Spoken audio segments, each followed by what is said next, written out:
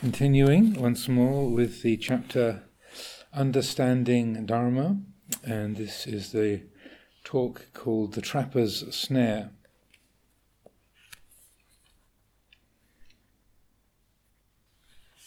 So we've been talking about investigating the body and skeletons and such like that go with us wherever we go, our constant companion. So the Buddha wanted us to look into this matter. We don't need to think about gaining anything in this life. Give up unwholesome ways and practice good while you're still living. Once you die, there's nothing you can do. The Buddha wanted us to see the urgency of the situation and hurry up and get to work. You still have eyes and ears that are functioning. Consciousness that has not yet departed from your body, so you can understand things. Throw it all away. If you throw it away while you're still living, it'll bring lightness.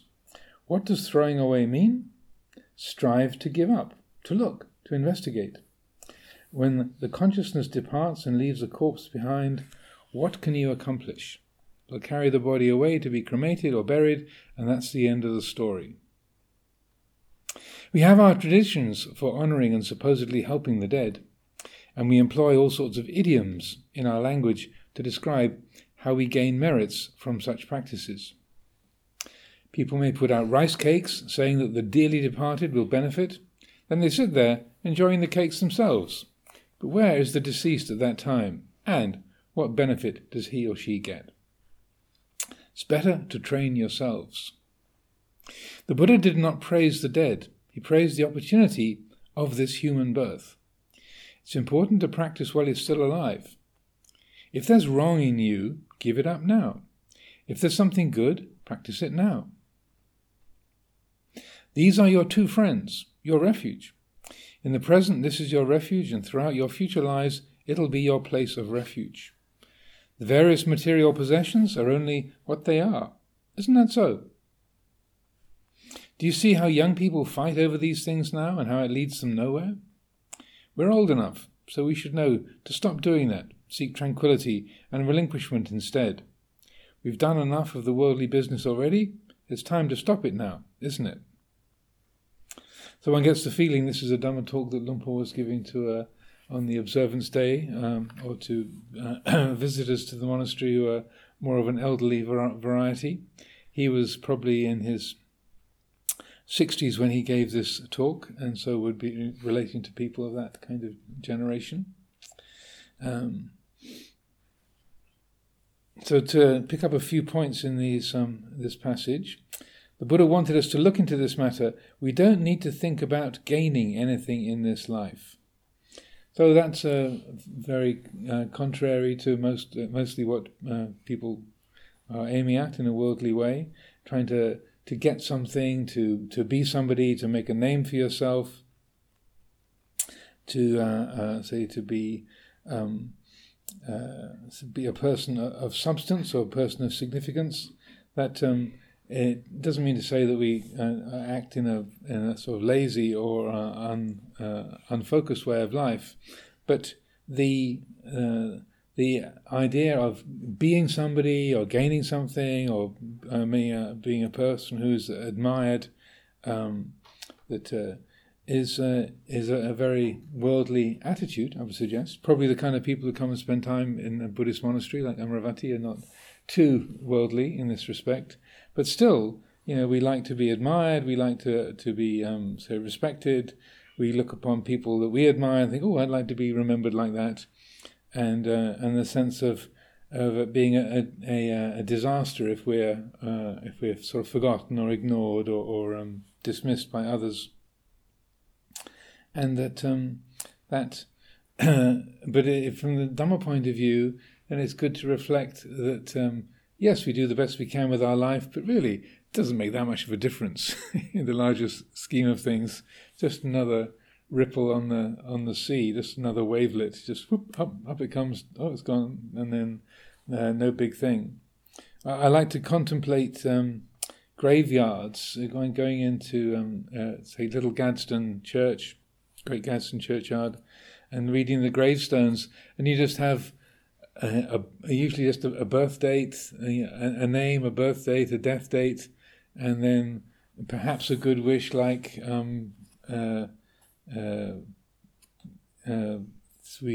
this person lived and served in a good way, or that they were a beloved mother, or not much else. And I like to look at that. There's a whole life story, just birth date, death date, name, bye-bye. Some of them are a bit more expansive. If you go to Little Gadsden Church, some of them it's quite a narrative about some of the people who lived in this area, some with many, many children, or people of great sort of repute. But still, that sense of I like to look at the ordinary gravestones more. Just that's all this life is. It's just like a wavelet on the ocean, just a cloud forming and dissolving. It's not a thing to inflate or make much of, and that's a kind of reflection to balance out the I want to be someone, I want to be remembered, I want to be loved, I want to be admired. And historically, I think, and culturally, that sense of wanting to be remembered, or that it being something terrible to be forgotten, is something sort of handed down from our ancestors. But I feel this Dhammic perspective is very, very skillful in that sense of, I get so interested in my own life, my story. Really, it's just born this date, died that date, came and went. Okay. It was just a particular tree that grew up and then fell over, just a particular wave that rose up on the sea and then departed. And no big thing. And then the mind that says, no. That's the kind of a clear snapshot of self-view right there. The mind that is quite comfortable with being completely lost to history. I would say is a mind that's really in accord with Dhamma. It's my humble opinion. Well, not very humble opinion. So throw it all away. Throw it away. If you throw it away while you're still living, it'll bring lightness. Well, in a sense, even though Luang Por says throw it away, part of the theme of this whole talk and the Dhamma teachings is nothing is really possessible in the first place. That we can't really throw it away because we never really own it. What we're letting go of is the illusion of ownership. And one of the qualities of Nibbana, of the great peace of Nibbana, is anadanang. It's a place of non-possession, non-ownership. So that's the heart that doesn't try to own anything. It's a anadanang is the akinchanang. When the Buddha's describing Nibbana as the island, he says it's akinchanang anadanang, which means a place of no thingness, a place of non-possession. So if you throw it away while you're still living, it'll bring lightness, because it was never yours in the first place. So it makes it the heart is much lighter, not trying to own things that are unownable. Then he says, strive to give up, to look, to investigate. When the consciousness departs and leaves a corpse behind, what can you accomplish? So basically, it's out of the scope of any measure of control of where the mind might gravitate, or what might happen after the death of the body. So this is the place to focus. And he makes a very good point that the Buddha didn't praise the dead; he praised the opportunity of this human birth. And so there are references to being able to share merit, or to dedicate the benefits of good conduct to others. Sometimes people say, this sharing of merit happens sort of every day in the monasteries. This is just a custom, this is a superstition, there's no basis for that. There is, in fact, basis for that, maybe not the water pouring, but the actual sort of conscious dedication of blessings for the benefit of other beings. There's a sutta called Nanda's Mother, Nanda Mata. I can't remember where it is at the moment, but where Nanda Mata, who's a very dedicated disciple of the Buddha, is making some some offerings for the Sangha, and then there's in the dialogue, then she talks about dedicating the blessings for beings who are not in this realm, and so it's talked about quite matter-of-factly between her and the Sangha as being something quite ordinary and appropriate to be doing. So any questions, thoughts? Anybody who wants to make a name for themselves? Sorry. Sorry, that's a leading question. Yeah, so talking about beings passing on and past lives, and I was wondering if you've met any monks and nuns or lay people who can remember past lives or know where beings go when they die. Have you come across? I've come across people like that, yeah. Is that very helpful? Because I imagine if you can sort of see you've had thousands and thousands of lives, maybe takes the heat out of this one, or the important. Well, that's why the Council of Nicaea in the 5th century, the Christian Church wrote out reincarnation, rebirth from the Christian doctrine, deliberately with the idea of people will be casual if they think they've got lots of lifetimes, and so we should just remove any mention of previous lives or future lives and just you've got one shot, you better get it right. So it was a deliberate choice by Christian theologians in the 5th century to excise. There's a couple of, I was mentioning a few weeks ago, there's a couple of places in the New Testament where it sneaks through and you still find it. That when there's somebody who's born blind, that Jesus enables them to see. And then there's some comment that says, was it something that they, because of something of this life, or was it something from an earlier life that caused them to be born in this way? So there's a couple of things like that just sort of snuck through. The editors missed, but I've come across people like that, very accurate. Just to tell a story, if you're interested. So when I was a student in London, I was a kind of hippie, right? So long bush of hair and rainbow-coloured clothes, and just general kind of hippie student, beard, the whole thing. And so a friend of mine was always interested in spiritual opportunities and different things going on in London. And so he'd heard about this fellow who was giving talk from out of the Rudolf Steiner tradition, who was giving talks every week. And he said, "This guy is amazing, he's incredible, he's fantastic, you've got to go and meet him." And I thought, oh. It took him a few weeks to persuade the other people. We were all living in a flat together in West Hampstead at that time. And it was all the way down in Fulham, which is quite a bit of a journey away. So anyway, after a little while, I said, okay, I'll go along. So I went along to one of these evenings, and the person who was giving the talks was a man called Trevor Ravenscroft, who was... his teacher was a direct student of Rudolf Steiner. So it's the kind of grandson of Rudolf Steiner. So I went along to this talk, and it was very interesting. He was a very good speaker. It was all about the kind of karmic history of Europe and who various different figures were in previous lifetimes and so on and so forth. So at the end of the session, we were having a cup of tea and chatting, and then this friend of mine introduced me to Trevor. And so I'm just standing there chatting with him. After a couple of minutes, he stops and says, "Your life's been very connected with horses, hasn't it?" And I said, "How did you know that?" He said, "Oh, it doesn't matter."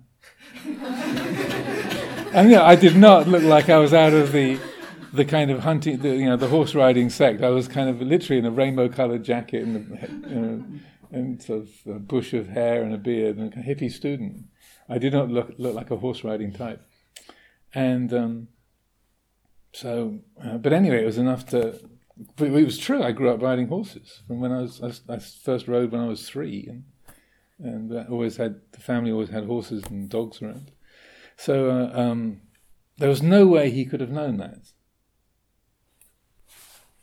The fellow who took me along didn't know I grew up riding horses.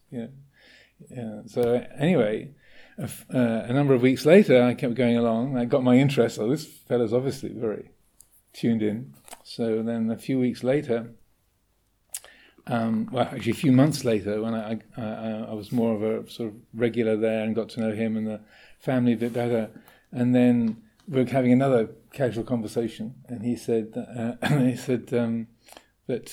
the reason why I knew your life was associated with horses was because we were in Mongolia together a long, long time ago, and we were on horseback. It's that life in Mongolia is on horseback. So I recognized you. So I thought, okay, if you say so. My riding style was never quite British Horse Society standard. I was never a very polished rider, but I was effective. Yeah. And I did like the mounted games, the Gymkhana, which the Khana of Gymkhana comes from the Khans of Mongolia, I believe. So I did enjoy those. So I thought, well, maybe so. I have no particular memory myself, but that was when I was about 18, 19. So that was just the beginning. I mean, that's even long before monastic life. So that to me, that's not explicable, other than that he had some kind of clear memory of that, and he. Also, just while I'm on the subject, he was quite intuitive, not just about past life things, but about sort of reading people's characters. And he gave me very, very helpful advice. He said, another of those sort of informal chats, he said, I don't know whether I should tell you this or not, but you're never going to find satisfaction anywhere except in spiritual life. It's, that... when anything that you try in terms of worldly pursuits, it'll never satisfy you or fulfill you. The only place you'll find any kind of satisfaction in your life is in spiritual development. And he also said, your destiny lies in northern India. So he was a pretty good shot. That was 3 for 3. Anyway, yes. You were describing your reflections on the tombstones, the gravestones. It reminded me of this conversation. There's work going on right now for Lumpur Pasana's biography. And so Mike Adair, a supporter, and I approached Ajahn Sucitto and asked, would you be interested if a group started some work for a biography for you? He's like, no, he's definitely not interested. But after a moment, he paused and said, if I wrote something now, it would be called The Autobiography of a Sankara. Great title. And just for that title alone, I feel like he needs to write something. That's a great title. Yeah. He should copyright that. ASAP. But it has that. It gave me that sense when you were talking about the tombstones. It's like that's all of this is. Sankara. Yeah. So I think it's good to change the perspective, because it's culturally and intuitively there's a strong pull not to be forgotten, and somehow, and in many societies there's a kind of a folk belief that your being in sort of eternity is sustained by people not forgetting you, and that so that some traditions they pass on the memories of the family, so that people won't be forgotten, so that that's like their kind of nourishment in the other world or the afterlife and so on. So it's a strong impulse, but for me, I find it's that thought of just a birth date and a death date, and he came, he went. That was it, and that's as much as a sankhara needs to be marked. It arose, it abided, it passed away. A1, and that whatever good effects have come from the life, they've rippled out through the world anyway. So it doesn't have to be you don't have to have a huge monument. Said he who's planning to build a stupa for Lumpur Sumedho over it. There's a balance between the memorials and the psychological. You can be sure Lumpur Cha Didn't say, please build me a big stupa for when I'm gone. Yeah, but he wouldn't object to the fact that a big stupa was made for him. But it's good to keep it in perspective in that way.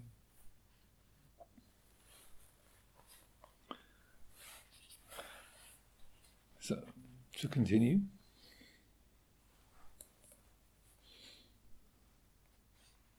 Even though you're living in a house, you should contemplate these things. You're not ordained, but let the mind be ordained, investigating the truth. Worldly accomplishments and possessions only go so far. They really do not lead to any ultimate kind of benefit. They exist within their limits. They will flow away, so let them flow. The Buddha wanted us to meditate and see. If we contemplate in this way, it'll be what the scriptures call preliminary training, the first step. It'll destroy the attachment to our own bodies. Destroy our bodies? What does this mean? Through seeing the impermanence, suffering, and lack of self there, we realize weariness and dispassion, and real faith will arise. Please contemplate this. The first result will be that with the arising of world weariness and dispassion, you will refrain from harmful actions. When you stop this, it is sila. If you don't understand these things, if you don't know what karma is and what is wrongdoing, if you do know, you will stop. Whatever is not good or beautiful, you will stop doing by the way of body and speech. That is morality. When you give up all wrongdoing, there is morality.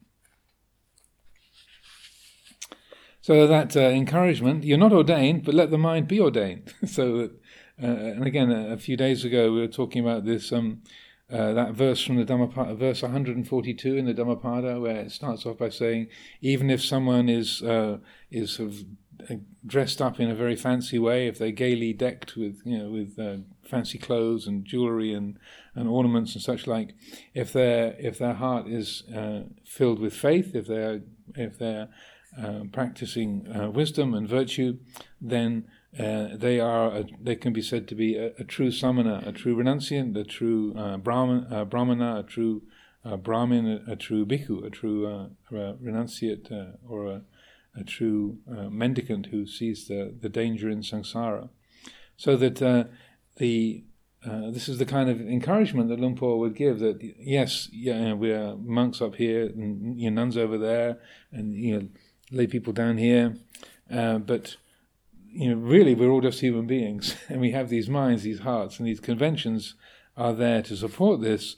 But even if you haven't entered the monastery formally, that in terms of attitude and values, in terms of priorities in your life, you can have that same kind of gone forth attitude, that the truth of the Dhamma, the truth of, say, the impermanence, unsatisfactoriness, and not self nature of all the five khandhas. That's what's that realization, that appreciation is guiding your life. Then whether you've got trousers on or you're wearing robes, it's by the by. Worldly accomplishments and possessions only go so far. They really do not lead to any ultimate kind of benefit. They exist within their limits. They will flow away, so let them flow. The Buddha wanted us to meditate and see. So again, worldly accomplishments, we can think of, I really want to do something special, I really want to use my life in a great way. And certainly we can do things and bring skillful things into the world, but we can't even necessarily take them with us in our present life. Just before I left Abhayagiri Monastery in 2010, this couple came to visit, and the husband had very advanced Alzheimer's, and so he had been one of the inventors of the Xerox copying machine. He worked for Xerox, Rank Xerox Corporation. And he'd be one of the people who invented the photocopier, the copying machine. Quite a kind of genius engineer, but he couldn't. His thinking faculties had completely eroded. So his wife really had to look after him every moment of the day, and so they had been interested in Dharma and practiced meditation for some time, but so she brought him up to Abhayagiri to ask for some advice, and it was interesting because she would say, oh, he was a really well admired person, he was a brilliant mind, but he can't even remember that he made this great invention, and that he was highly regarded. He doesn't know that he's much loved and he's famous. He'll come with me into a shop, and he'll just get. If I leave him in the next aisle over, he'll completely forget what we're there for, or what his name is, or who I am, and that they said it's all just disappearing. And it was very poignant meeting them. But someone that you can't even necessarily take it with you in this life. There's kind of accomplishments or a sense of I invented the photocopier. I was a famous engineer or such like, and that it's of value because photocopiers are useful around the world. But to be carrying that around as an achievement that I have as a person, even in this lifetime, it can go. And those of us who've been around family members or people that we know with eroding memory and mental faculties, then you can see how things disappear. People forget what value things are supposed to have, like money. That holding a sort of £5 note, like, what's this for? What are they talking about? And the things that are seemingly automatic or natural for us to give value to, or whatever. The whole idea of money, and sometimes, and Luang Por Chah would make that point. Other Dhamma teachers too, but that you can spend your whole life doing what you can to accumulate lots and lots of money. You can be incredibly rich, but before you die, you can forget what money is. Then how much have you got? What was that all worth? And the concept of money has just gone out the window. Even if you've got millions or billions of what? What's a billion? Yeah? And that all those things that we assume have value and assume that are ownable and substantial, then this kind of contemplation reveals that these things are very ephemeral. Another story that comes to mind, again with a well-known person. Many years ago, I was the school Bedales down near Chithurst. It was the first co-educational boarding school in England, and so they had quite a unusual kind of curriculum and setup. And they invited. They made an invitation if a monk could come and spend time at the school. And so I went twice, and my job was to sit under a tree. I didn't go to any classes. And so they have an apple orchard is the centre of the school. And when the school was founded, they had a third academic classes, a third arts and arts and music, and then a third was outdoor work. So they actually had their own farm with cows and chickens and sheep, and the children levelled the playing field by shovels and spades and rakes themselves. So it was a very unusual school in the kind of alternative movements of the early 20th century. And so my job was to sit under a tree and be available. So that's what I did every day, sit under an apple tree, and people wanted to come up and talk, and then they could. I didn't go to a single classroom for the whole week, twice over. So during this time, one of the people who came and chatted with me was the chemistry teacher. And he told me this interesting story. He said that he had done a PhD and had made some fairly groundbreaking discoveries in his studies. But he'd also been interested to help in this sort of alternative education. And so after he finished his doctorate, then he'd come to teach at Bedales, but he was being lobbied by various universities, so please come and study here, or could you do a program there? And so he was sort of getting all these appeals on his time, because his work was, he was kind of obviously a young bright mind and had some groundbreaking territory that he was covering. And so he said, so for the last few years I've been pulled between, do I stay here at Bedales or do I get into this kind of prestigious research facilities with these kind of very superior laboratories and these very kind of highly qualified people to work with. And I said, I've been really torn over the last few years where I want to sort of land and sort of make my career. And he said, what happened was that I think the previous year he had the opportunity to go and study with Linus Pauling, who was a very famous chemist, chemistry professor, who had 2 Nobel Prizes, not just one, 2 Nobel Prizes for chemistry. And so a very, very highly qualified expert in the field. And so getting the opportunity to be invited to work with Linus Pauling and to join up with that and be part of the studies and write papers together with this famous person and other associated people. But he said what happened was that when he was there, that the Linus Pauling's secretary very tragically committed suicide, and she'd been with him for about 20 years, and so here's this great professor who's in his 70s by that time, absolutely brilliant mind, two Nobel Prizes, and he said, this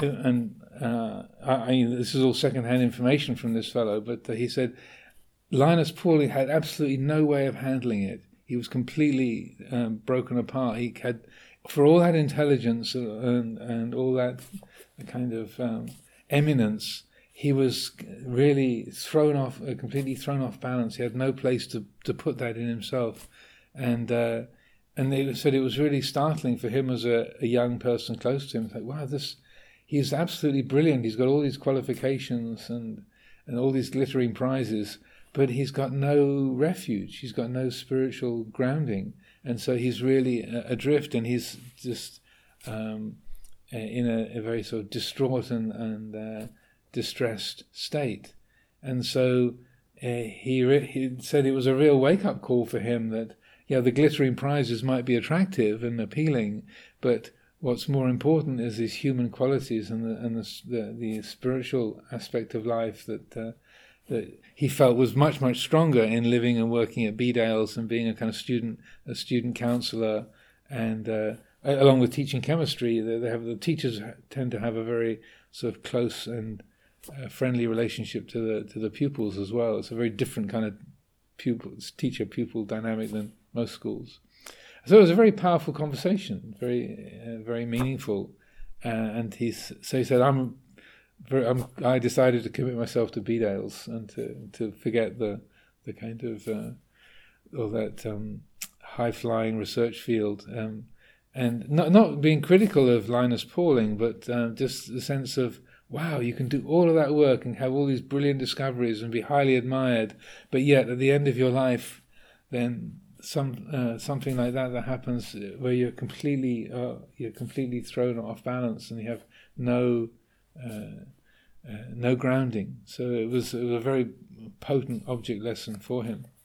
So probably not too many people here are rabidly achievement oriented or trying to chase after the glittering prizes and such like, but that kind of story, I find when in respect to worldly accomplishments, it's very helpful to keep it keep things in perspective.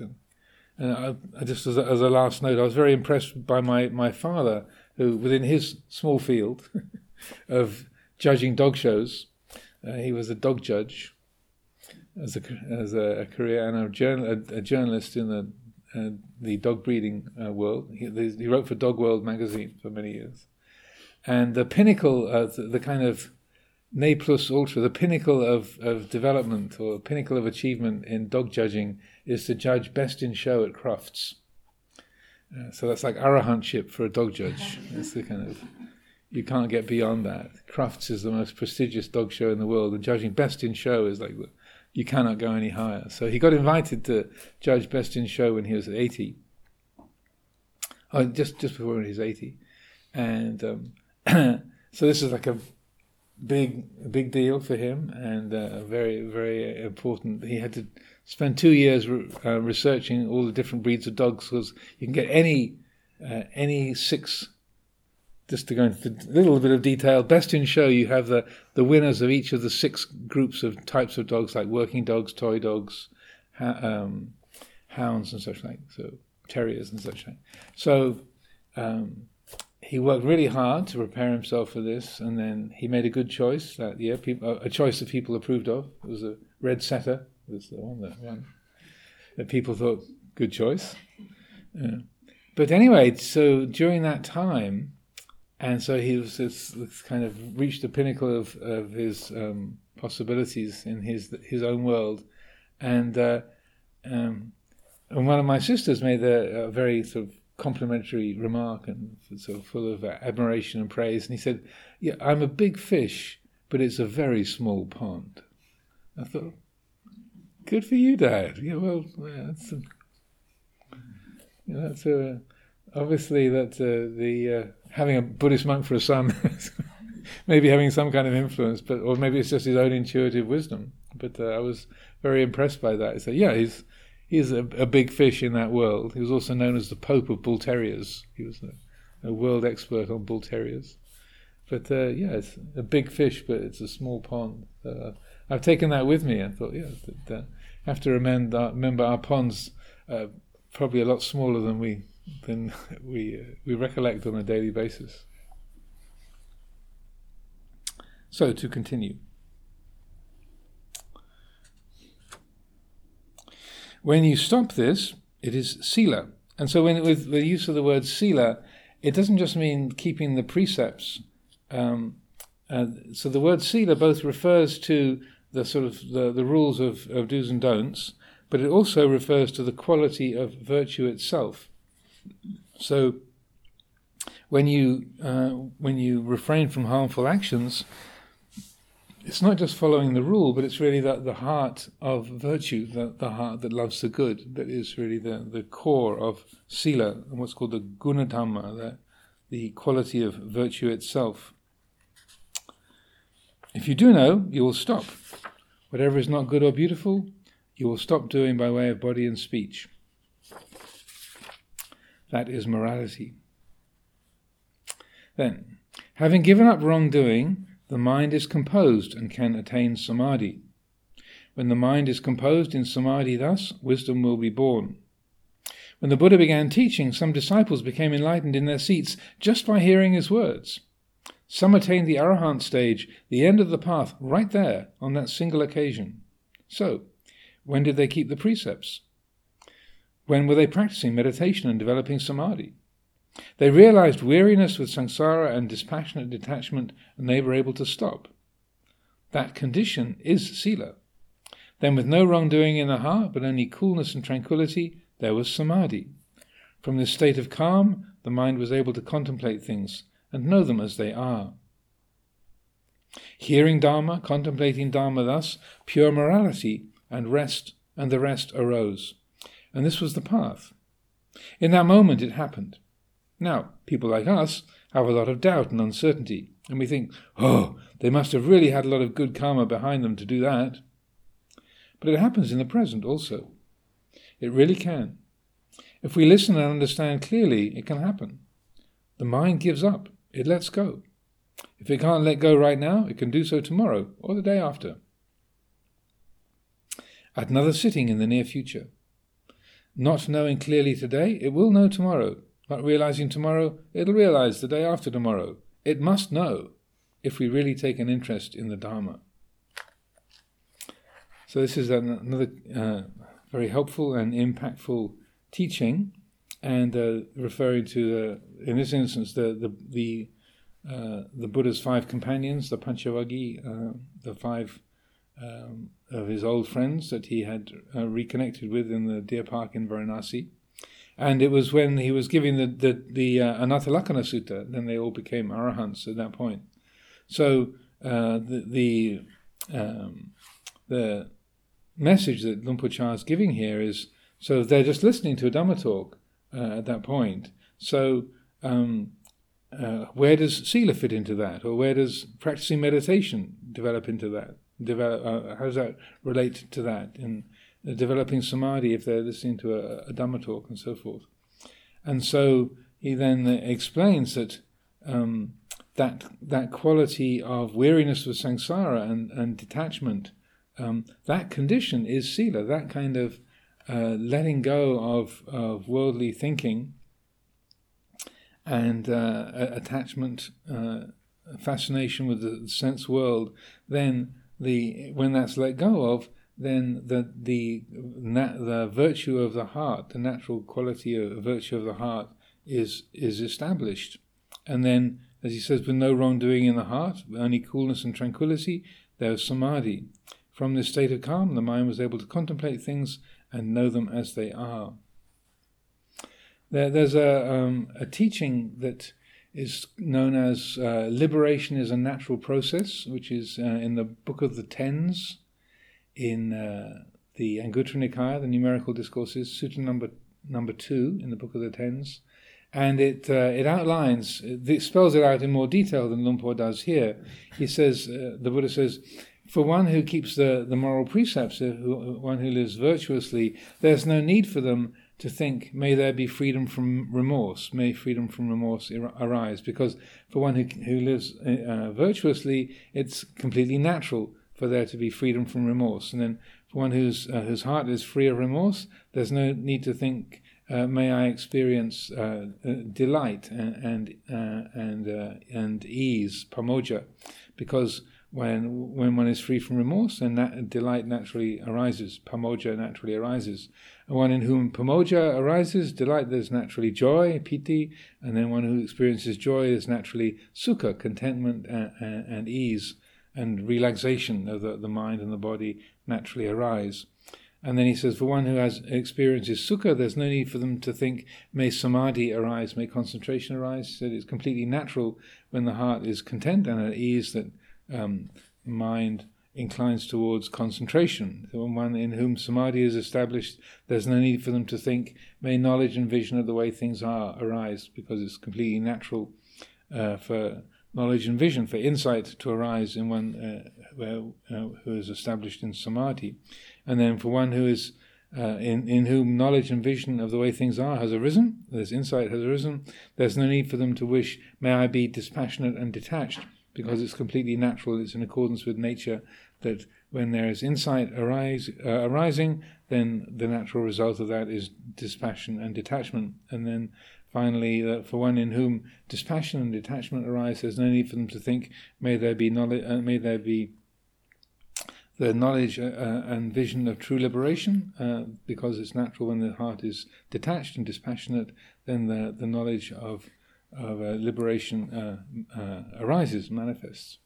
So that's a very helpful sequence, and also pointing out that the kind of relationship between sila, samadhi, and panya as a sort of natural, progressive process, and also in terms of the practice, thinking, oh, sila is one thing, samadhi is another thing, insight is another thing. It's like, well, they're different in words, but they're all part of a continuum, a natural process. They're all related to each other. So rather than thinking of those as separate, independent practices, then and this is how Luang Por Chah would often speak, that it's not like samatha is over here and vipassana is over there as totally different, unconnected things. And you just do concentration and no vipassana, or just do vipassana, no concentration. He said it doesn't really work that way. It's all attributes of the same mind. So that's Anguttara Nikaya, Sutta number 2 in the Book of the Tens, if you're interested to follow that up. So any thoughts, questions, comments on any of that?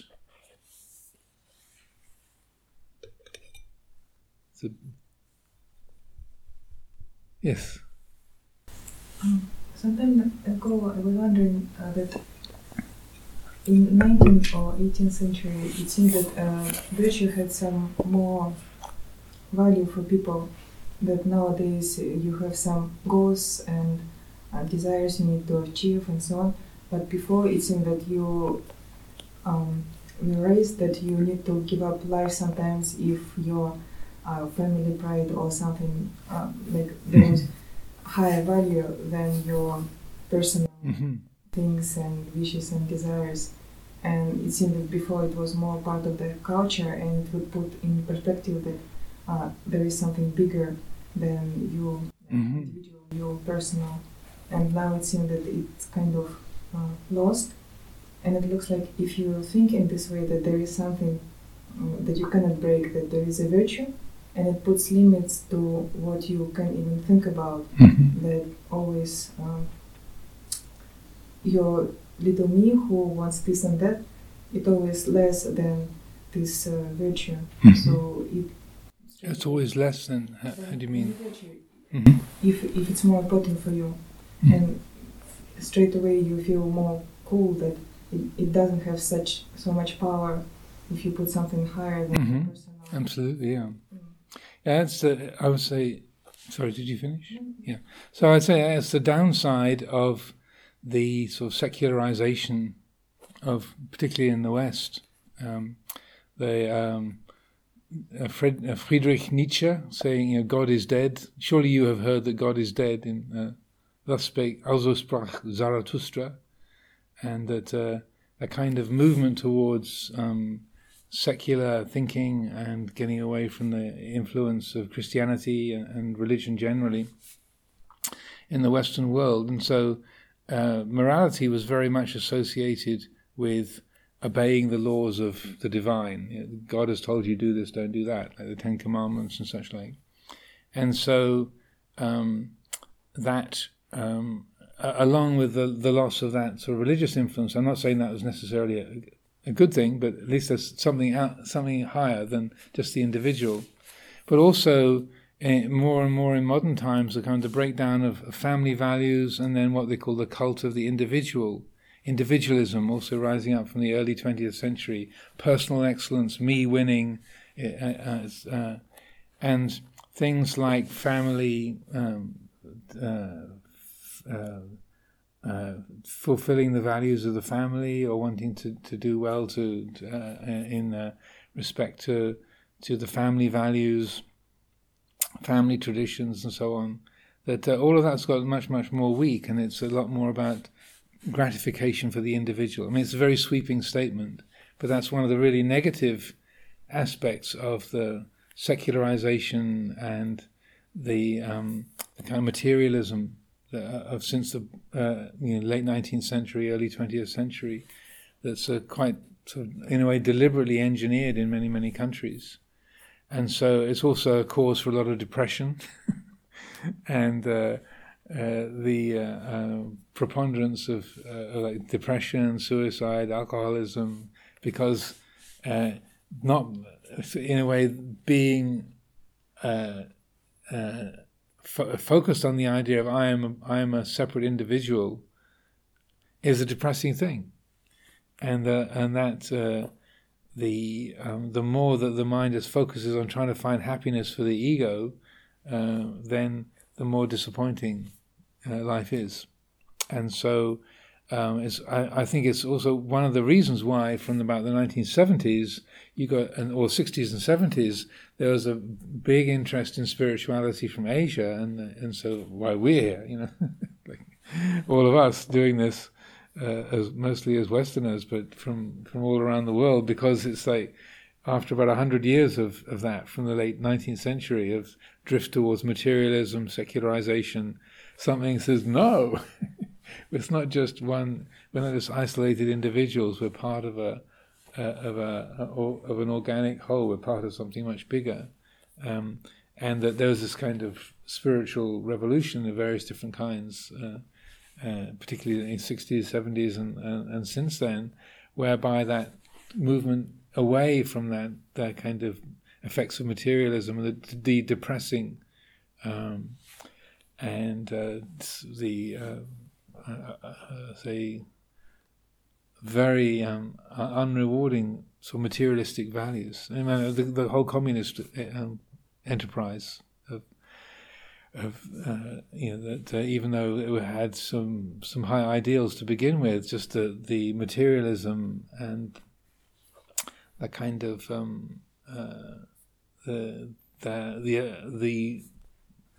the loss of heart in people of the purpose of living and what really has value in life is just getting more and more remote, so that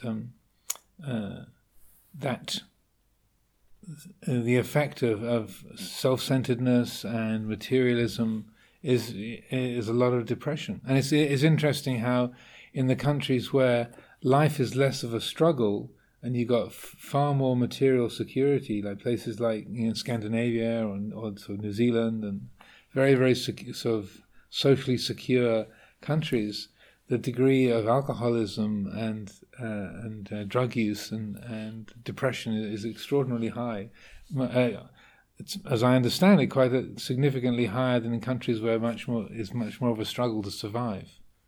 That if everything is provided, and there's a very kind of watertight security system from cradle to grave, and everything is provided, but it's also with a kind of materialistic value system, life gets really, really boring and depressing. If it's just about me finding entertainment or me being comfortable, and it doesn't nourish the heart at all. So that I think that the quality of virtue, as some people have a respect for that because of seeing that, oh well, it's a natural part of spiritual development, or a natural part of relating with each other. If you do appreciate you're part of a large organic whole, then you want to live in a way that is respectful of the other beings that you share this life with. One of the things you find in the Buddhist world in the West is that the kind of overhang from the sort of God has told you shouldn't do, thou shalt not do this, thou shalt not do that, because of the oppressive way that morality had been imparted in the culture, that then it's taken as morality is therefore an inhibition on freedom. It's stopping you from being able to do what you want to do and you should be able to do. And so that's I would say an area of confusion for many Westerners. I think obviously I'm biased, but in the more traditional understanding of Buddha Dhamma you find in monasteries, and not just in the meditation scene, but where it's not just samadhi and panya, but the sila samadhi and panya is focused on, then you have much more of the whole picture. Where I think I lived in California for 15, 20 years, and so often talking about sila at all was like you could feel people tensing up, like, don't tell me what to do. You're not going to put a blocker on my freedom. It's a kind of, particularly the Bay, San Francisco Bay Area, sort of freedom central. Like, don't you dare inhibit my freedom to do whatever I want to do. So you had to come up with some clever ways of talking about it, or effective ways. So one of the talks that I picked that up very quickly when the first couple of years I went to go and visit in the early 90s. And San Francisco is a very hilly place. There's about 40 hills in San Francisco. So if you ride a bicycle in San Francisco, you get very fit very quickly. A lot of hills there. And so trying to encourage the local Buddhist population, very kind of freewheeling, don't do anything to obstruct my choices, Ajahn. So I used the analogy of like that sila is like having brakes on your car. Like you have a car so you can go places, and having gears and an accelerator and a steering wheel and all that is very good, but you kind of do need brakes for going down the hills and making the corners. And if you're trying to drive in San Francisco without brakes, then you'd really be in trouble very, very quickly. So that was how I tried to impart a feeling that morality is not an inhibition on your freedom. It's actually just skillfully relating to your actions and speech, so you can get where you want to go, and you can help other people who are also on the road to get where they want to go. So it's like establishing a respectful and beautiful relationship with other living beings, of every type, and that it's rather than an inhibition or a block on your freedom, is actually facilitating your ability to act freely in this life.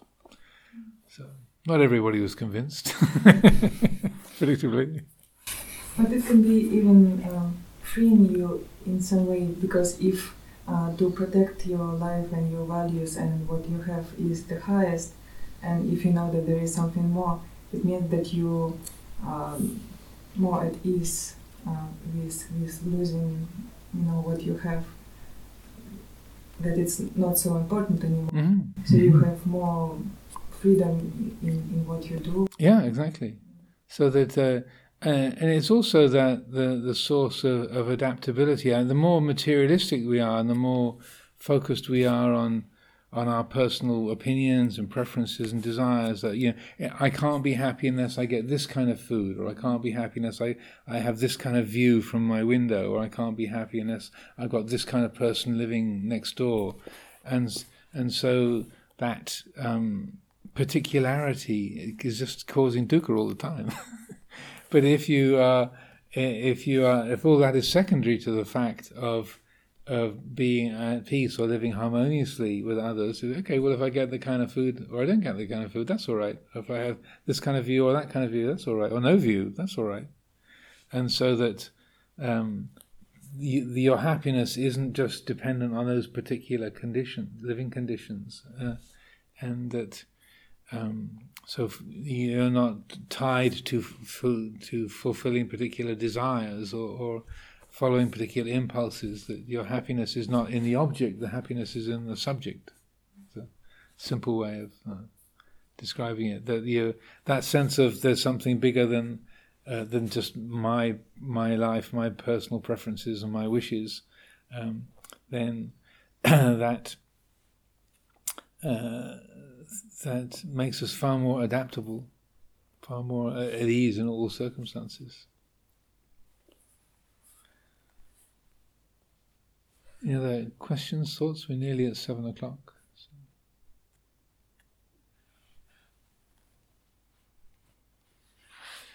So let's just leave it there for today. There's still a couple more pages in this chapter, so yeah, let's just leave it there.